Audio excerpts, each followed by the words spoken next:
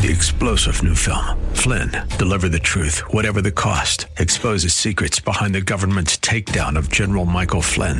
Flynn knew what the intel world had been up to. He ordered the first audit of the use of contractors. This set off alarm bells. He told the truth. He was the most dangerous person for Donald Trump to hire. They had to get rid of Flynn. Flynn, deliver the truth, whatever the cost. Available now. Watch it today. Go to salemnow.com. salemnow.com. Welcome to the Georgene Rice Show podcast. This program was originally broadcast live on 93.9 KPDQ. We hope you enjoy the show. Well, good afternoon and welcome to the Monday edition of the Georgene Rice Show on a rather windy but beautiful fall day. Clark Hilton is engineering today's program. James Blend is producing, and we're glad to have you with us. Today we'll talk with Hans von Spakovsky. He is with the Heritage Foundation. We're going to talk about new voter fraud database that's currently made available of incidents of voter fraud across the nation. You know, there's a lot of back and forth as to whether or not it's actually occurring, and this database is designed to answer that question with concrete evidence. Okay, I ran down the hall feeling just slightly breathless. I don't know why I wait till the very last minute. I'm in a conversation in the lunchroom with one of my coworkers, and we hear, fortunately, the radio in the lunchroom was on, and I heard the opening music to the show, ran down the hall and attempt to sound like, you know, everything's just fine, but I could probably faint right about now. I won't. I'm good.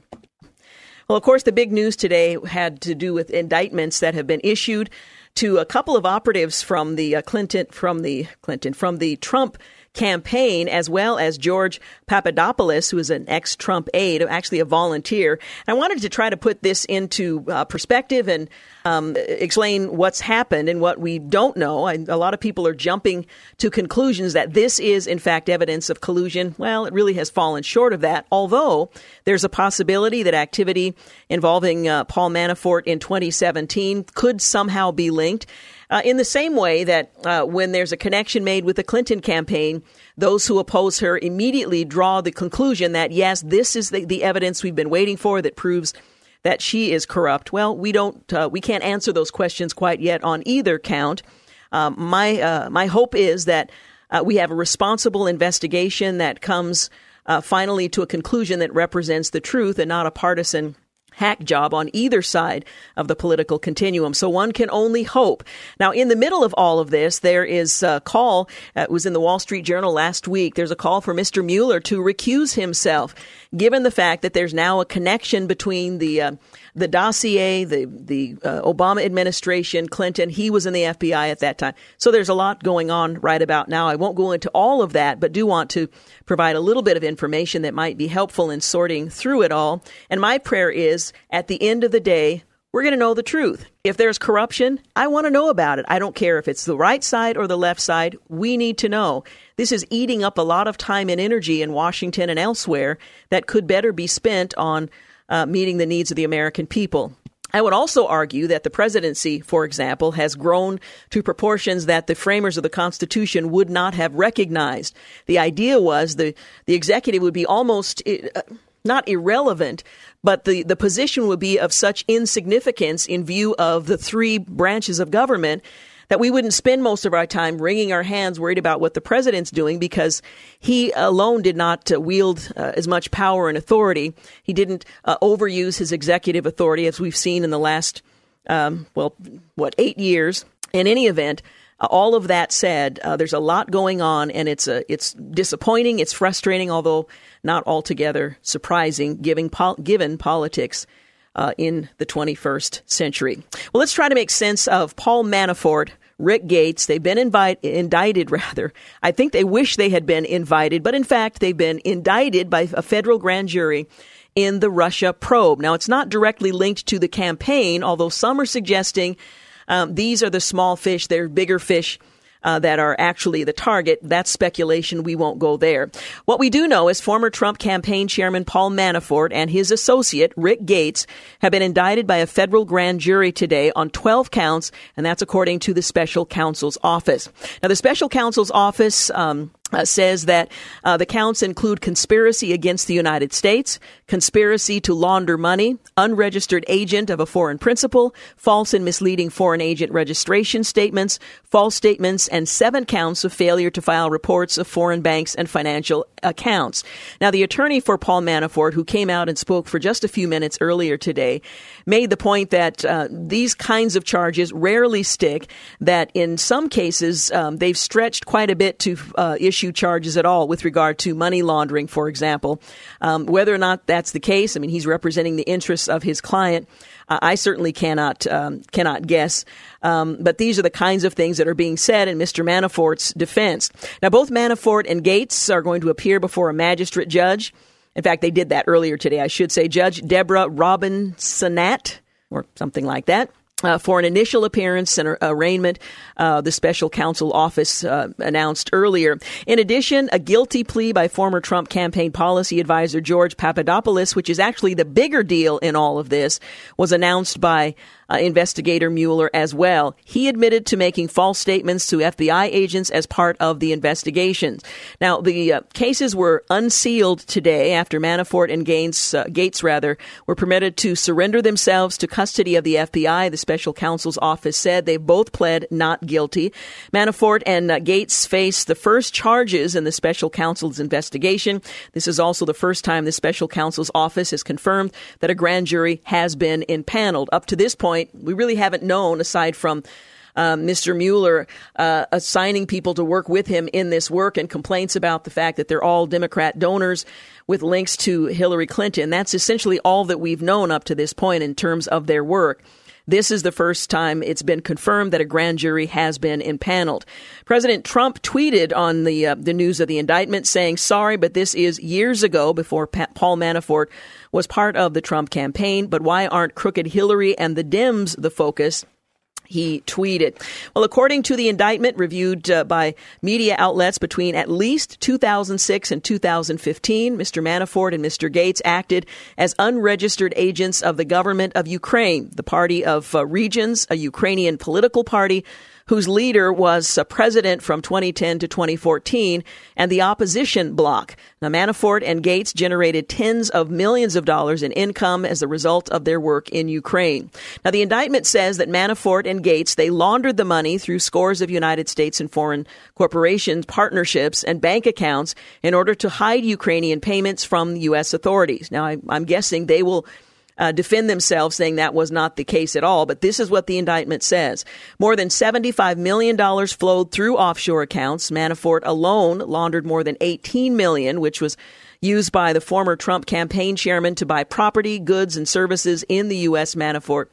Well, Mr. Manafort concealed that income from the U.S. Treasury and the Department of Justice. Now, he is and his representatives are characterizing this as a paperwork issue. We didn't file the appropriate documents, and it really goes no deeper than that. And the other charges are going to be very difficult, if not impossible, to prove, and in fact are outside of the normal range. But those are cases that they will make and will have to be argued before this panel when the time comes.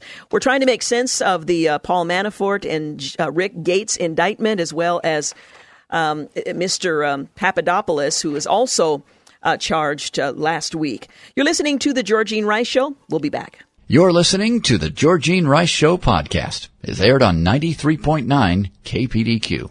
We're back 19 minutes after 4 o'clock. You're listening to The Georgene Rice Show. Next hour, we're going to talk with Hans von Spakovsky. We'll talk about a new database. It consists of incidents of voter fraud, hopefully finally answering questions as to whether or not it exists, and if so, to what degree.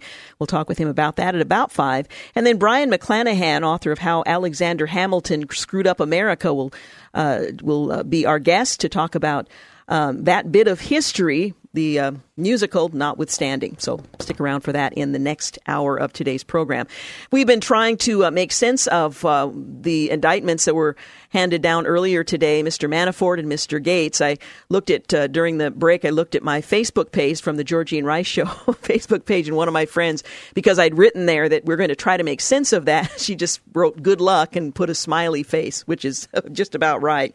Anyway, we're talking about the indictments that were handed down.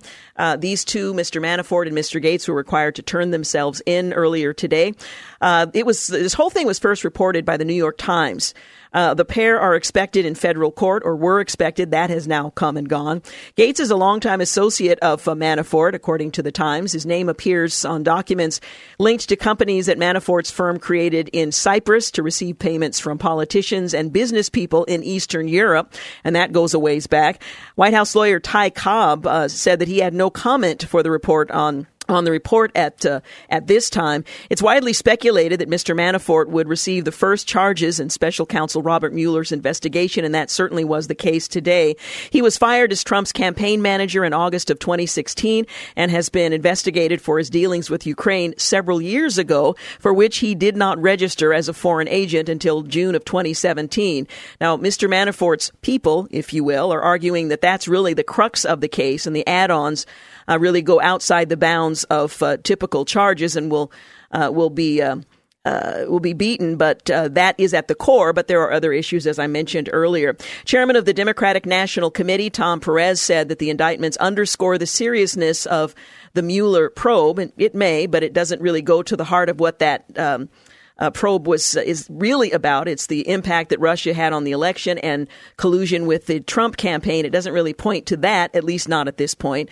The chairman of Donald Trump's campaign and his deputy have been charged, he went on to say, with conspiracy against the United States, money laundering, and making false statements, all related to their work to promote a pro-Putin regime. Perez said in his statement, "It's time for Republicans to commit to protecting this investigation and preserving the rule of law." Well, no Republican has moved for or against the investigation, and all have said they're waiting for the outcome. Although, as I mentioned, the Wall Street Journal challenged whether or not Mr. Mueller is still a disinterested party, and if the conflict of interest that has now been, I think the case has been made, if he can, in fact, be trusted to make the right decision. And even if he does make the right decision, given his conflict of interest, whether or not the outcome will be accepted because of that. So this is what happened earlier today. As I mentioned, the pair, Mr. Manafort and Mr. Gates, had pled earlier not guilty. Manafort and Gates pled to all charges not guilty. A judge set a bond of $10 million for Manafort, $5 million for Gates. Both sides agreed to home detention. They appeared before the magistrate, as I mentioned earlier today, Judge Deborah Robinson. For their initial appearance and arraignment, Glenn Selig, Gates' spokesman, said in a statement today that Gates welcomes the opportunity to confront these charges in court, although I think he probably would have preferred never having to stand for those charges. But Selig added, this fight is just beginning. Well, he certainly is accurate there. Again, according to the indictment, between at least 2006 and 2015, Manafort and Gates acted as unregistered agents of the government of Ukraine, the Party of Regions, a Ukrainian political party whose leader was president from 2010 to 2014, again in Ukraine, and the Opposition Bloc, another organization. They generated tens of millions of dollars in income as a result of their work there. The indictment says that Manafort and Gates laundered the money through scores of the United States and foreign corporations' partnerships and bank accounts in order to hide the payments from Ukraine from U.S. authorities. More than $75 million flowed through the offshore accounts. Manafort alone laundered more than $18 million, which was used by the former Trump campaign manager to buy property, goods, and services in the U.S. He concealed that income from U.S. Treasury and the Department of Justice, and that really goes to a major element of the situation. As well. Well, it's been more than a year since Paul Manafort briefly led President Trump's quest for the White House, and even longer since he worked for the controversial Ukrainian government. And the timing of all of that, as I mentioned, we're looking at a period from as early as 2006 up to 2015, rather. But many are arguing that, and perhaps out of ignorance or just a desire, that there's a possibility that activity continued right up through the present, and that will be part of what this investigation will attempt to verify or to discredit. Meanwhile, George Papadopoulos, he's a former foreign policy advisor to President Trump's campaign. He pled guilty earlier this month to making false statements to the FBI. So he has pled guilty, and I think most people would argue that this is really the more serious of the two cases. Papadopoulos, he's 30. He was charged with willfully and knowingly making false statements to FBI agents regarding the timing, the extent, and the nature of his relationships and interactions with certain foreign nationals whom he understood to have close connections with senior Russian government officials, according to court documents. He was arrested on the 27th of July. He pled guilty on the 5th of this month. He was an early foreign policy advisor for Trump's presidential campaign. He emailed 7 other campaign officials in March of 2016 to offer to set up meetings with Russian officials to discuss U.S.-Russia ties under President Trump. The Washington Post reported back in August of this year. He would reportedly continue to make those kinds of offers as he worked with the campaign. Now, during the campaign, he reportedly traveled to Israel, where he took part in an energy conference, presumably on behalf of the campaign. Well, after becoming an advisor to the Trump campaign, he interacted with a professor understood to have substantial connections to Russian government officials who told Papadopoulos that the Russians had dirt on Hillary Clinton, Trump's campaign rival, according to court documents released by special counsel Robert Mueller's office. Well, Papadopoulos had told investigators that the professor divulged the information prior to his joining the Trump campaign. However, the professor only took interest in Papadopoulos because of his status with the campaign, again, according to court documents. Well, he also repeatedly attempted to use the professor's Russian connections, as well as that of a female Russian national, to arrange meetings between the Trump campaign and the Russian government officials, according to the special counsel's office.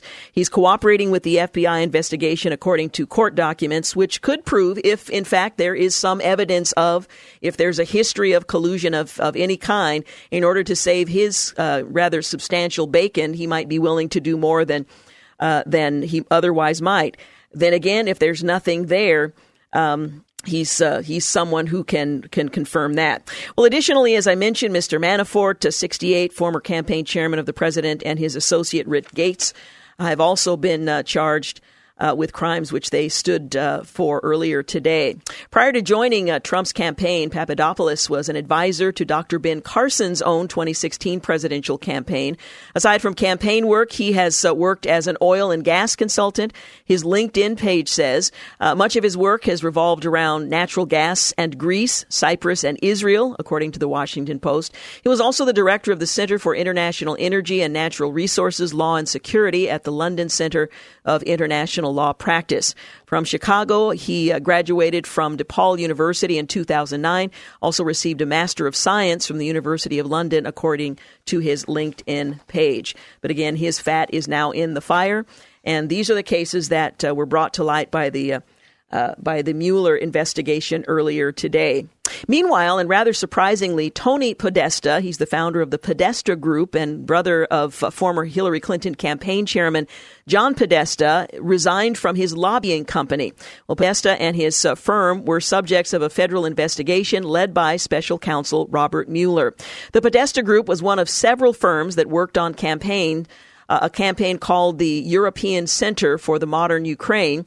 The campaign was led by Paul Manafort, promoted Ukraine's image in the West. Manafort, who served the president as the campaign manager for a period of time, was indicted. But according to Politico, which first reported the story, Podesta will be handing over full operational and financial control to the company's CEO, Kimberly Fritz. In an email to his staff, he reportedly said he was stepping down because he needs to fight this as an individual, but doesn't want the firm to fight it. A person familiar with the farewell speech says, dubbed on the DC's 50 heavy lifters by the Financial Times and one of Washington's biggest players by the New York Times, Podesta turned his once modest lobbying firm into a heavy hitter. But in the wake of the Mueller investigation, the Podesta Group has struggled. About a half dozen of its clients have cut ties with the firm this year. The firm brought an estimated $4.8 million in the third quarter in 2017, down from $6.1 million in the third quarter of 2016. So what that means, him stepping down, I'm not altogether sure, but that's what we know at this point. All right, we're going to take a break, but we will continue our walk through what happened today in Washington having to do with investigations, primarily the Mueller investigation. You're listening to The Georgene Rice Show. You're listening to The Georgene Rice Show podcast. It's aired on 93.9 KPDQ. We're back 34 minutes after 4 o'clock. You're listening to The Georgene Rice Show. We're just sort of sorting through some of the investigations and allegations that are out there. As I mentioned earlier in the program, my concern is arriving at the truth. Whoever is guilty of whatever, I'd like to know who that is without attempting to protect one side or the other. I think it's in the best interest of the country if ultimately we arrive at what actually happened or didn't happen, so that those who are charged with working on behalf of the American people can be less distracted and actually do the job they are being compensated and have been elected to do. Well, another element in all of this is the Fusion GPS. What we learned just a few days ago is that conservative news site hired Fusion GPS before the Democrats did. Fusion GPS is a Washington research firm. It's founded and staffed by several ex-Wall Street Journal reporters. So when did the outfit responsible for the Trump-Russia collusion dossier paid for by Hillary Clinton's campaign and the DNC get started in this whole enterprise?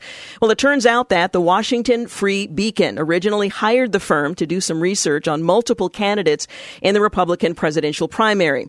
Now, the conservative news site was unapologetic for its methods, writing in a statement, and I quote, "All of the work that Fusion GPS provided to the Free Beacon was based on public sources, and none of the work product that the Free Beacon received appears in the Steele dossier. The Free Beacon had no knowledge of or connection to the Steele dossier, did not pay for the dossier, never had contact with, knowledge of, or provided payment for any work performed by Christopher Steele. Nor did we have any knowledge of the relationship between Fusion GPS and the Democratic National Committee, Perkins Coie, and the Clinton campaign," end quote. In other words, as part of the kind of research that campaigns do, they had or opponents to campaigns, they had hired Fusion GPS to do some work for them that wasn't connected with the dossier, but they had work done to give them research on the candidates. Well, the Free Beacon is funded in part by billionaire GOP donor Paul Singer, who is no doubt why it was able to afford such expensive research, because it is that very expensive. It ended the arrangement with Fusion GPS in April of 2016, after which Fusion approached Clinton's campaign and offered to continue its research on Donald Trump. So Fusion approached the Clinton campaign. Steele wasn't hired until months later. Well, the news is significant in establishing something of a timeline, especially given the effort by the Washington Post to direct some attention in its Clinton scoop to the mysterious Republican client who originally hired Fusion GPS. But it doesn't appear that the Free Beacon committed anything other than journalism. Fusion's research at that time had nothing to do with Russia, and the entire collusion narrative was the propaganda product of their later work. Now, we'll see if Fusion GPS has anything to add this week in House testimony beyond invoking the Fifth Amendment as its executives did last week. But that's where it stands at this point. Well, the other question that remains on the table, did Hillary Clinton break the law by hiring Trump dossier, the author of that document? Now, some say this is just campaign research. It's what campaigns do. Did they cross a line? I think that's a legitimate question, but what's the answer? Well, election law experts are divided on what crimes, if any, the Hillary Clinton campaign may have violated, or the DNC, by hiring former British spy Christopher Steele to compile dirt on Donald Trump during the 2016 campaign. So it's not clear if laws were broken. Some experts believe that Clinton and the DNC may have violated a ban on foreign contributions to campaigns, though others disagree and emphasize potential disclosure violations by filtering payments through a law firm. So there are two different potential charges there. Says one attorney, Cleta Mitchell, a Republican election law expert, partner at the law firm Foley and Ladner, LLP. I think disclosure is not the key here. It's the foreign issue. That is a big deal. She uses an expletive. I would not. There's been no allocation that the Trump campaign went out looking for ways to get those Russians to manipulate the election for Trump. But now you have these payments to a foreign national, end quote. She says there's strong public policy historically that prohibits paying a foreign national or receiving receiving anything of value from a foreign national in a U.S. campaign. Mitchell goes on to say, if it involves an amount over $25,000 and it's knowingly and willfully a felony. Well, Mitchell points to the words expenditure and disbursement on the 11 CFR 110.20, it's a form that's required, that says it will be important to learn more about Steele's citizenship, residency, interaction with other foreigners, and the ownership of Fusion GPS. Now, Hans von Spakovsky, whom we'll be talking about on another issue later today, is a former Federal Elections Commission member who now works at the Heritage Foundation, and he shared a similar view when asked to evaluate the theory that paying foreigners may be the violation here. Yes, they are in potential trouble, he says. Foreign nationals are prohibited under 2 U.S.C. 441E from directly or indirectly making any kind of contribution, disbursement, expenditure, or independent expenditure in our elections, he says. If you look at the FEC regulation on this, it explains this statute in great detail. If a campaign is involved in soliciting such participation, they are in violation of the law. Now, that's a little different from what many are suggesting is the crime here for the Clinton campaign and the DNC, if in fact there is one. Well, Fusion GPS isn't responding to requests for comment or more information, and as I mentioned, they pled the fifth when before members of Congress. A person close to the Clinton campaign pushed back forcefully on the idea that hiring foreigners would trigger a foreign contribution violation, saying it's crazy, stupid theory. The person close to the campaign said under it, Trump would have violated it by buying hats and T-shirts manufactured abroad, they said. Well, Mitchell said she believes there's a difference between merchandise and foreign opposition research, and that the FEC regulations prohibit anyone from getting foreign nationals involved in a federal, state, or local election in a manner that causes them to make disbursements related to the election. Well, the back and forth can go on and on. I'm guessing most of us are not in a position to determine whether or not charges do apply because of a foreign connection or the way the paperwork was filed. We do know that Mr. Manafort, for example, has been indicted in part because he didn't file paperwork, so that can be a serious issue. We just don't know if that's the case here. So we'll just have to wait and see what the investigation, if in fact one continues on that score, ultimately reveals. So that's sort of where that stands. I appreciated what Andrew McCarthy wrote in National Review on what he called a bipartisan dossier of collusion. At every turn, he writes, Democrats get tangled in their own collusion web, accusing one side of doing what they may in fact have done themselves. And this is what he writes. Have you noticed that we are no longer talking merely about the Trump dossier? Ever since the Washington Post's startling revelation this week that the dossier was commissioned and paid for by the Clinton campaign and the DNC, there's been a subtle tweak in the coverage. Now reports allude to the research that led to the Trump dossier.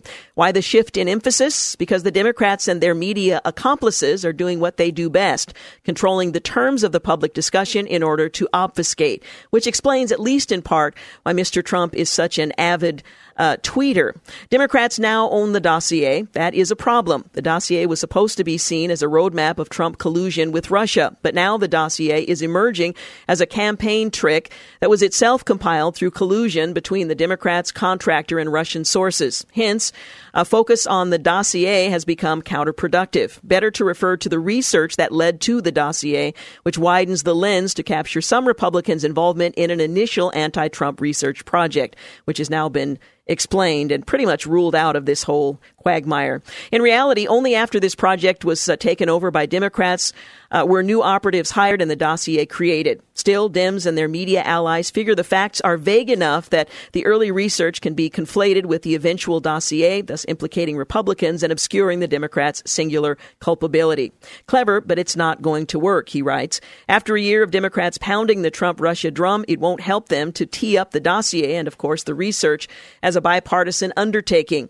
Not when it turns out that the collusion itself is a bipartisan undertaking. On the dossier, let's get it straight. There would be no dossier were it not for the Clinton campaign and the DNC. My own previous reluctance to finger the Clinton campaign, he writes, has been proven wrong by the Post's reporting. And in a correction to its original story, the Post itself has noted that left-leaning Mother Jones reported in October of 2016 that the compendium, now known as the dossier, was a Democrat-funded research effort. so it actually was known. It only became really known recently. On Friday evening, after we thought this column was put to bed, he writes, it was revealed that the Washington Free Beacon, a conservative publication, funded the original Fusion GPS project. As the Washington Examiner's Byron York reported, the Free Beacon retained Fusion GPS to do research on several Republican candidates, not Trump alone. The project had nothing to do with Russia or Christopher Steele. It ran from fall of 2015 to spring of 2016, and we've already gone over that. That is when the law firm of Perkins Coie, counsel for the Clinton campaign and the DNC, retained Fusion GPS. Only then did Fusion hire former British spy Christopher Steele. It was not until 2 months later that Steele completed his first company intelligence report dated June 21st. That began what became the so-called dossier, 35 pages of Steele's sensational investigative summaries. Some reporting, for example, by Business Insider's Natasha Bertrand, suggested that parts of the dossier have been verified, but Byron York notes former FBI Director James Comey has dismissively described it as salacious and unverified. Much of its significant content has been vigorously disputed. Whatever its quality, though, the dossier is a political document, the Democrat Party campaign and political opposition screed through and through. The Clinton campaign and the Democrats never wanted this to be known. That's why they took such pains to insulate themselves. The Perkins Coie law firm and Steele were their lawyers of deniability, or rather layers of deniability. That's not just a theory. Two well-regarded New York Times reporters, Maggie Haberman and Ken Vogel, have told their Twitter followers that people complicit in funding the dossier vigorously denied any involvement. And he goes on from there. How's this a Clintonian flair? During Senate Intelligence Committee testimony last month, Clinton campaign manager John Podesta insisted that he was unaware of any funding connection between the campaign, Fusion GPS, and the dossier. At that moment, sitting in silence next to Podesta was his lawyer, Mark Elias. If that name rings a bell, it's because Elias just happened to be the Perkins Coie lawyer who got the dossier rolling by hiring Fusion GPS in April of 2016. Well, it doesn't exactly pass the smell test that the campaign manager was unaware of a major financial expenditure. So it does really beg the question of, why Mr. Podesta would claim that he had no idea. But it goes on from there. You can read more at National Review, Andrew McCarthy writing on this whole bipartisan dossier of collusion story as it has been spun most recently. We're going to take a quick break. You're listening to The Georgene Rice Show. You're listening to the Georgene Rice Show podcast. It's aired on 93.9 KPDQ. We're back 51 minutes after 4 o'clock. You're listening to the Georgene Rice Show. Coming up in our next hour, we're going to talk with Hans von Spakovsky. We'll talk about a new database that keeps track of incidents of voter fraud across the nation. We're also going to talk with Brian McClanahan. He's the author of How Alexander Hamilton Screwed Up America. That's in the 5 o'clock hour as well. I want to remind you that KPDQ is giving away nearly 100 tickets to the Portland Singing Christmas Tree. You can visit kpdq.com or your KPDQ mobile app to enter to win a 4-pack of tickets to our special matinee performance on Saturday, November the 25th at the Keller Auditorium. Did I mention that's the 2 o'clock performance, if I didn't mention it? Portland Singing Christmas Tree celebrates its 55th season with a 2-hour musical production showcasing both contemporary and traditional holiday music, Christmas music, performed by over 350 voices, adult, youth voices, dance numbers from the Jefferson Dancers, special numbers by local actors and musicians. It's just going to be a lot of fun. I get an opportunity to come along and sing with the choir as well, so we're going to have a great time. We'd love for you to enjoy a family 4-pack of tickets, and you can go to kpdq.com to find out more about how you can win. Hope you'll do that. Well, Senate Republicans are heading into 4 votes this week to confirm appeals court judges. Majority Leader Mitch McConnell served notice late last week that the Senate will consider 4 of the president's nominees to federal circuit courts. The powerful appeals panel that gives the final word on the overwhelming majority of cases in the U.S. Michigan Supreme Court Justice Joan Larson for the 6th U.S. Circuit Court of Appeals, the Cincinnati-based appeals court. Colorado Supreme Court Justice Allison Ide for the 10th Circuit, the Denver-based appeals court. Notre Dame Law School professor Amy Coney Barrett of the 7th Circuit, the Chicago-based Chicago-based appeals court and University of Pennsylvania Law School professor Stefanos Bibas for the Third Circuit, the Philadelphia-based appeals court. Larson was among 21 candidates included on Trump's list of possible Supreme Court nominees during the 2016 presidential election. She's widely seen as a front-runner for the president's next appointment to the High Court. Speaking on Thursday of last week on the Senate floor, Mitch McConnell lavished praise on the nominees and vowed swift confirmations, saying President Trump has done a terrific job of nominating judges who are already helping to restore the courts to their intended function in our system of government. He said the nominees we will consider next week are sure to do the same. Well, two of the nominees, Barrett and Bibas, were subjected to intense criticism by Senate Democrats during Barrett's confirmation hearing in September. Several Democrats on the Judiciary Committee suggested that her orthodox religious views would preclude her from effectively discharging her judicial duties. Barrett, a Roman Catholic, had produced scholarships concerning the scholarship concerning the ethical obligation of Catholic judges. Senator Dianne Feinstein of California, the ranking Democrat on the Judiciary Committee, argued that Barrett's writings betray a rigid religious ideologue ill-suited for the judicial post. Now, keep in mind, the senators are forbidden by the Constitution from applying a religious test, but she went on to say, when you read your speeches, the conclusion one draws is that the dogma lives loudly within you, Feinstein said, and that's of concern when you come to big issues that large numbers of people have fought for years in this country. Well, of course, whether or not they've been fought for is irrelevant to a judge. Whether or not they're constitutional is the issue at hand. But nonetheless, two other Democrats, Senators Dick Durbin of Illinois and Mazie Hirono of Hawaii, reiterated her concerns. Well, Feinstein's remarks, first reported by the Daily Caller News Foundation, were roundly condemned by the U.S. Conference of Catholic Bishops, while something of a pro-Barrett cottage industry was promoting novelty items supporting her confirmation. I'm not really sure that's going to help, but okay. McConnell accused Democrats of applying a religious litmus test against the Notre Dame professor. Barrett happens to be a nominee who is Catholic, and who speaks freely and openly about her faith and its importance to her. For some on the left, that seems to be a disqualifying factor for her nomination, McConnell said. Well, the Senate Majority Leader added that he expects Barrett will be confirmed as soon as Monday. Didn't happen today, maybe tomorrow. Barrett and Larson clearly the Judicial Committee cleared the Judicial Committee on party lines earlier this month. Bibas received similarly coarse treatment from committee Democrats, particularly Dick Durbin, the Illinois Democrat, savaged the professor for exploring the merits of corporal punishment in the penal system, including electric shock therapy, in an unpublished 2009 journal article. Bibas has disavowed what he characterizes as an ill-advised thought experiment and is widely seen as a thoughtful scholar by criminal justice experts across the political spectrum. Still, Durbin vehemently denounced his nomination, and we'll see what happens in the days ahead, and we're talking about few days ahead, as Mitch McConnell has indicated, this is going to be a priority for him. I don't know if you're a football fan, but the Chicago Bears tight end Zach Miller underwent emergency surgery on Sunday night after suffering one of the most brutal injuries I wish I had never seen. You can't unsee certain things. But if you can imagine someone standing upright, your knee bends and your foot, of course, goes back toward your buttocks. His knee bent the opposite direction, and it's such a clear breach of what your leg is supposed to. It made me feel nauseous to see it.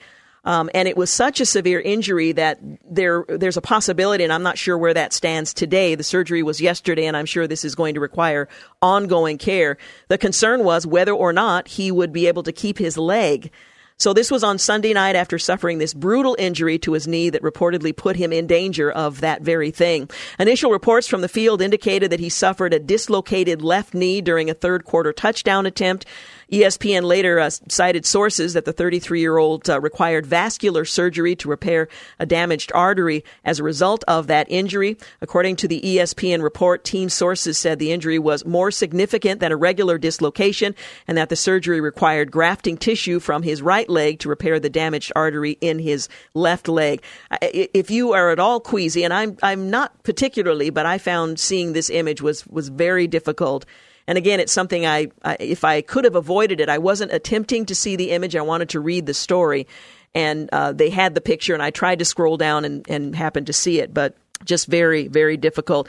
Anyway, at the time of the injury, he was attempting to haul a 25-yard touchdown pass from a rookie quarterback, but his left leg bent awkwardly as he landed. The play was originally called a touchdown, but as he was carted off the field, officials overturned that call and said the ground caused the ball to loosen in his grasp as his upper body crashed to the turf. I can't imagine the excruciating pain he must have experienced at that moment. But if you think of it, whether or not you're a football player, or rather a football fan, Chicago Bears tight end Zach Miller, at least initially, there was the possibility that he might lose his leg, and I'm not sure if that has since been reversed, but a very serious injury indeed. And if you can avoid seeing the image, I would encourage you to just avoid it because it's bad.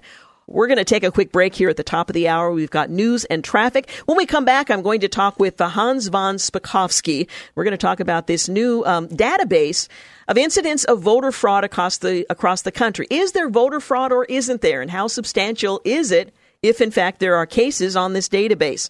There's the back and forth, and we'll try to get to the bottom of it. We'll be back. You're listening to the Georgene Rice Show podcast. It's aired on 93.9 KPDQ. Well, welcome to the second hour of the Georgene Rice Show. Glad to have you with us. About 6 minutes after 5 o'clock is our time. Later this hour, we're going to talk with Brian McClanahan. He's the author of How Alexander Hamilton Screwed Up America. Not a very popular title, I imagine, right about now, with a musical and all. We'll see if we can get him to sing his way through the interview to explain how both the left and the right, and those were defined quite differently by his contemporaries, the Republicans and the Democrats, considered him a hero at one time or the other. And we'll find out his analysis based on, well, Mr. Hamilton's sometimes fickle views on subjects. So we'll get into that later this hour. Well, a Pennsylvania election official confirmed on Wednesday that non-citizen immigrants illegally voted in elections hundreds of times since 2000. And that cast doubt, of course, on the state's ability to screen out ineligible voters on its election rolls. Jonathan Marks, who's the commissioner for Pennsylvania's Bureau of Commissions, Elections, and Legislation, told the state legislative committee that an agency's analysis found that 544 improper ballots cast from 2000 to 2017. And there are new reports that rise every once in a while of voter fraud continuing to make their way into the spotlight. Well, the Heritage Foundation has recently released its database of incidents of voter fraud across the nation. So to join us to talk about that is Hans von Spakovsky. He's the manager of the Election Law Reform Initiative and senior legal fellow at the Meese Center for Legal and Judicial Studies at the Heritage Foundation. Welcome back. It's a pleasure to have you. Georgene, thanks for having me on. Well, of course, the back and forth tends to be there is voter fraud, there isn't voter fraud. It's insubstantial if there's an admission on one side or the other. First of all, give us some perspective on the subject of voter fraud and how it's being carried out, if in fact there are incidents that are having an impact on elections across the country. Sure. Well, our database has almost 1,100 proven cases, and that's a very conservative estimate because the only thing we put into the database are cases where somebody was actually convicted in a court of law. So, for example, the almost 600 illegal votes cast that you just mentioned in Pennsylvania of non-citizens, that's not going to go into our database unless prosecutors in the state actually prosecute. We didn't want anybody questioning, what's in the database. So it's very clear that what's in our database is the tip of the iceberg. And the fraud, in some of the cases, it actually overturned the election. Some of the cases involve hundreds of fraudulent ballots.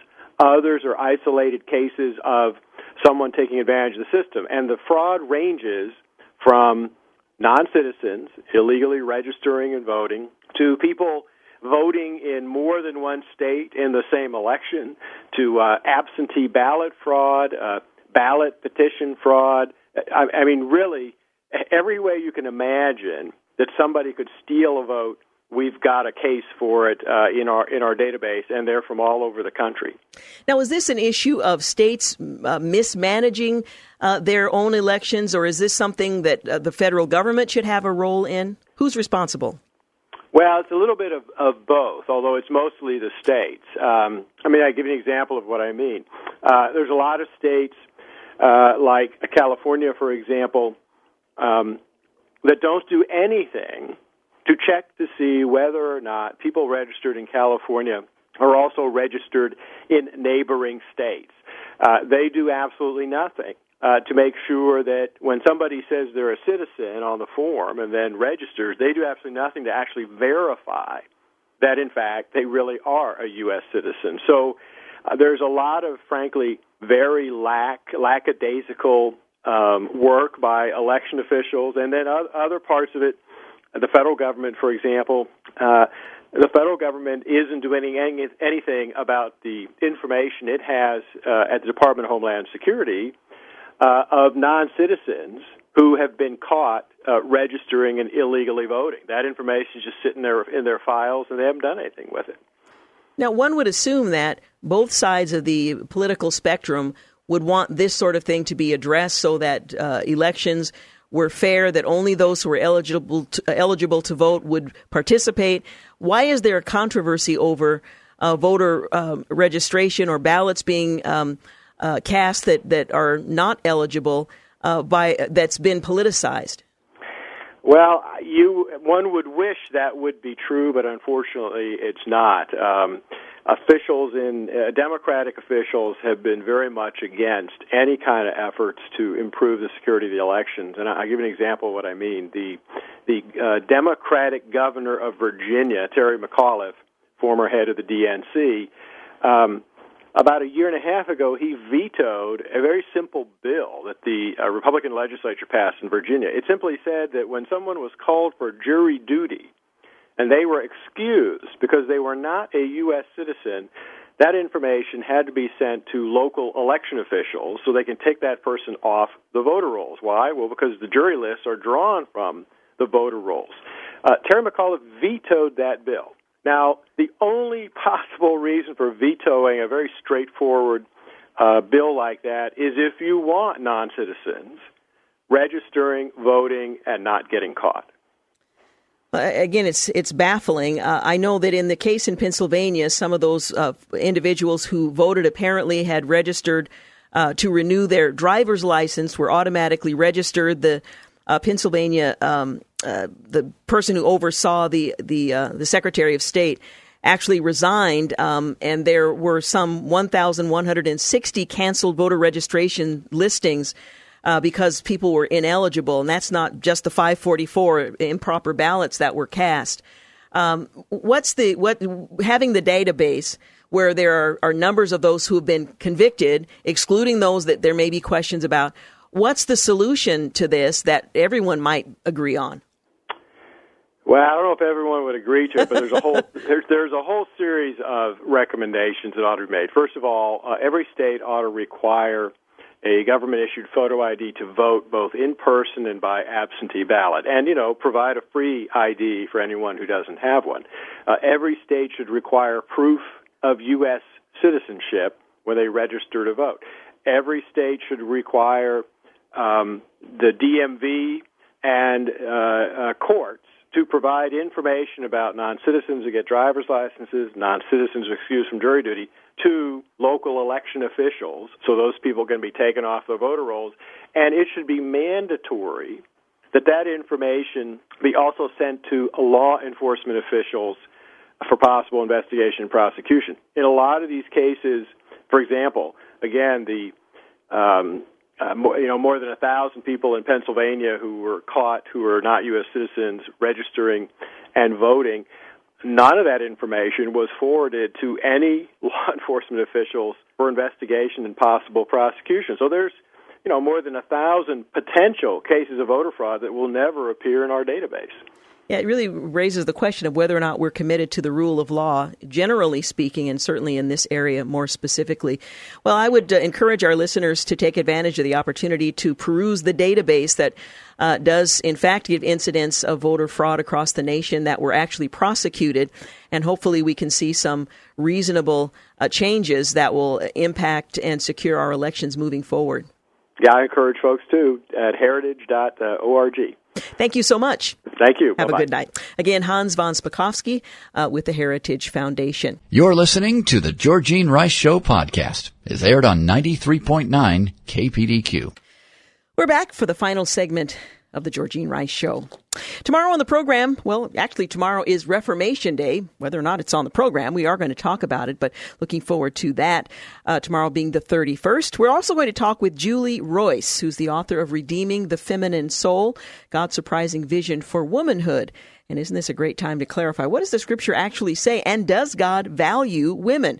We'll talk about that with Julie Royce, who will join us. I think we're working on an interview to talk with someone about Reformation Day as well. On Wednesday, we'll talk with Miriam Neff. The book is titled Not Alone, 11 Inspiring Stories of Courageous Widows from the Bible. On Thursday, Stephen Black will be my guest. The book Freedom Realized, Finding Freedom from Homosexuality and Living a Life Free from Labels. I'm looking forward to talking with Stephen Black. And then on Friday, of course, we'll lighten up as we typically do on Fridays. Well, I don't know if you've checked your mail lately, but the property tax bills that we've all been waiting for have arrived or will soon arrive. And they will include this time around some new voter-approved tax hikes, which means, as is usually the case, your property tax bill is going to be higher than you may have anticipated and certainly higher than last year. Now, James, did you get yours yet? Have you received your property tax bill? Yeah, it arrived about a week and a half ago. And did you notice a big jump? I haven't had the heart to open it yet. Yeah, you kind of have to prepare yourself for that. It's one of those, I keep passing the envelope and I feel that chill on my spine. Not today, no. Yeah. Well, we've been dealing with medical bills, so I've been going through all of those. I'm sort of in the mode of being shocked and awed by opening bills. So I did open my property tax bill, and true to form, it was much higher than I expected it to be. Of course, with no modification to our property or its value that I could see, it still went up dramatically. And you may have been wondering why that's the case. Well, spending measures approved by voters in the past year are about to hit home, quite literally. The Oregonian reports that the property tax bills arriving in the mailboxes across the state, they include major new levies. Now, you may have forgotten about them. You know, we vote for them or against them at some point in the distant past, and we forget about them. But they have now shown up on the property tax bills, particularly for school construction that are taking effect for the first time. Now, that combined with new development coming onto the tax rolls, meaning property tax revenues will jump in all three metro area counties, 11% in Multnomah County, 6.5% in Clackamas County, 5.9% in Washington. Now, are you in Washington, James, Washington County? Washington County, yes. Yeah, so you haven't opened it yet, but you can expect a 5.9% increase. I happen to be in Multnomah County and 11%. Now, I thought our property taxes were staggering to begin with, and they have gone up every year that we've been in our home. So to have that 11% jump along with the increase that we already anticipated is pretty sobering. The one affecting the largest number of homeowners is the $790 million construction bond for Portland Public Schools. Now, that measure was approved in May, and it allows the district to renovate or build 4 schools and make safety fixes in most of the rest. The net increase from existing bonds amounts to $1.36 per $1,000 of assessed value. So you can kind of do the math in your head. Portland Public Schools will collect $472 million here in Multnomah County, a 23% increase from previous years. And that makes up that 11%, but it's for Portland Public Schools, a 23% increase for them from the previous year. The largest rate increase comes in the Gresham Barlow School District. Residents there passed a $291.2 million bond in November of 2016 to pay for school upgrades. The net increase amount will be $1.63 per $1,000 assessed value for your home. That's just the reverse of what's in Multnomah County, where it's $1.36 per $1,000 assessed value, $1.63 per $1,000 assessed value in the Gresham Barlow area. Voters in the Lake Oswego, Sherwood, Tiger, Tualatin school districts are also they've also approved bond debt. Portland's Fire and Police Disability Retirement Fund operates on a pay-as-you-go basis, and that means the fund's costs every year are split among Portland property owners. It's going to collect $143 million this year. That's an increase of 11.9%. for that fund. And new construction boosted Metro County's tax base by billions of dollars as well. In Oregon, the taxable value of a property usually grows about 3% a year, regardless of any increase or decline in the market value. It's just a given. Well, that's due to a pair of ballot measures in the 1990s. That was Measure 47 and Measure 50. For those of you who were around in the 90s, you might recall. But it effectively detached a property's market value from its taxable values. And as a result of that built-in 3% growth plus the added value of new construction, the taxable value of property climbed. In Multnomah County, an increase of 4.8%. That's about $3.3 billion. In Washington County, an increase of 4.9%, about $2.9 billion in Washington County. And in Clackamas County, an increase of 4.8%. That's about $2.2 billion in Clackamas County. Well, Oregon's property tax system is pretty complex. It doesn't always make it easy to figure out, but those are at least some things to consider as you, like James, have the courage to finally open that thing and see the increase of 11% in Multnomah County, a little less in the other counties that I've mentioned, and where that money is going. Thought you'd want to know. Hey, a couple of things I want to mention before we sign off today. KPDQ and Salvation Army are fighting for good, and we need your help. They're looking for groups to ring the bell at a Salvation Army Red Kettle this Christmas season. You'll help raise money to fund initiatives all year long. On average, just 60 minutes of Red Kettle bell ringing yields enough donations to feed 13 people. So your hour can actually mean a significant impact on our community. You can go to kpdq.com for your KPDQ, or rather your KPDQ mobile app, to volunteer and find out more. If you've appreciated those who stand out by that red kettle ringing the bell to serve our community, you could become one of them. And go to kpdq.com or your KPDQ mobile app to volunteer and find out more. And one other thing I wanted to mention, you have an opportunity to celebrate Thanksgiving with KPDQ and Adventist Health. They invite you to the Celebration of Thanksgiving concert featuring Point of Grace. That's coming up on Saturday, November the 18th. And can you believe we're that close to November? 7 o'clock p.m. at New Hope Community Church in Happy Valley. Admission is free with your ticket. They want to know that they have enough room for the folks who are coming, and a non-perishable food item or a new pair of socks for our community. Now, space is limited, so pick up your free ticket at KPDQ Studios today. Up to 4 tickets per family. You can find out more also at kpdq.com or on your KPDQ mobile app. Again, an opportunity to celebrate Thanksgiving, and I think Point of Grace will be featured, and that's going to be a great evening of music and celebration and Thanksgiving. kpdq.com or your KPDQ mobile app. Again, tomorrow is Reformation Day. We'll spend some time talking about that and reflecting on it. We're also going to talk with Julie Royce, Redeeming the Feminine Soul, God's Surprising Vision for Womanhood, or rather, womanhood. I want to thank Clark Hilton for engineering today's program, James Blinn for producing all of today's program and engineering a portion of it. Thank you for making the Georgene Rice Show part of your day, and have a great night. Thanks for listening to the Georgene Rice Show podcast. If you'd like to download a podcast of the show or would like more information on today's guests, please visit the show at kpdq.com or on Facebook. Follow the show on Twitter at GRice Show and like us on Facebook. And join us live every weekday at 4 for more critical thinking for critical times on 93.9 KPDQ.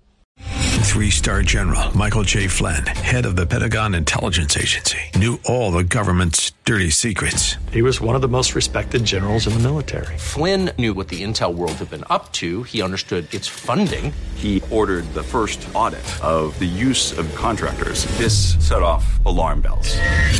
The explosive new documentary, Flynn, Deliver the Truth, Whatever the Cost, uncovers the facts behind this scandal. Flynn told the truth. He was the most dangerous person for Donald Trump to hire. I find out the worst enemy that I'm going to face in my life is right here in America. They took my assessment and they wanted me to change it. And I was like, I'm not changing it. They had to get rid of Flynn.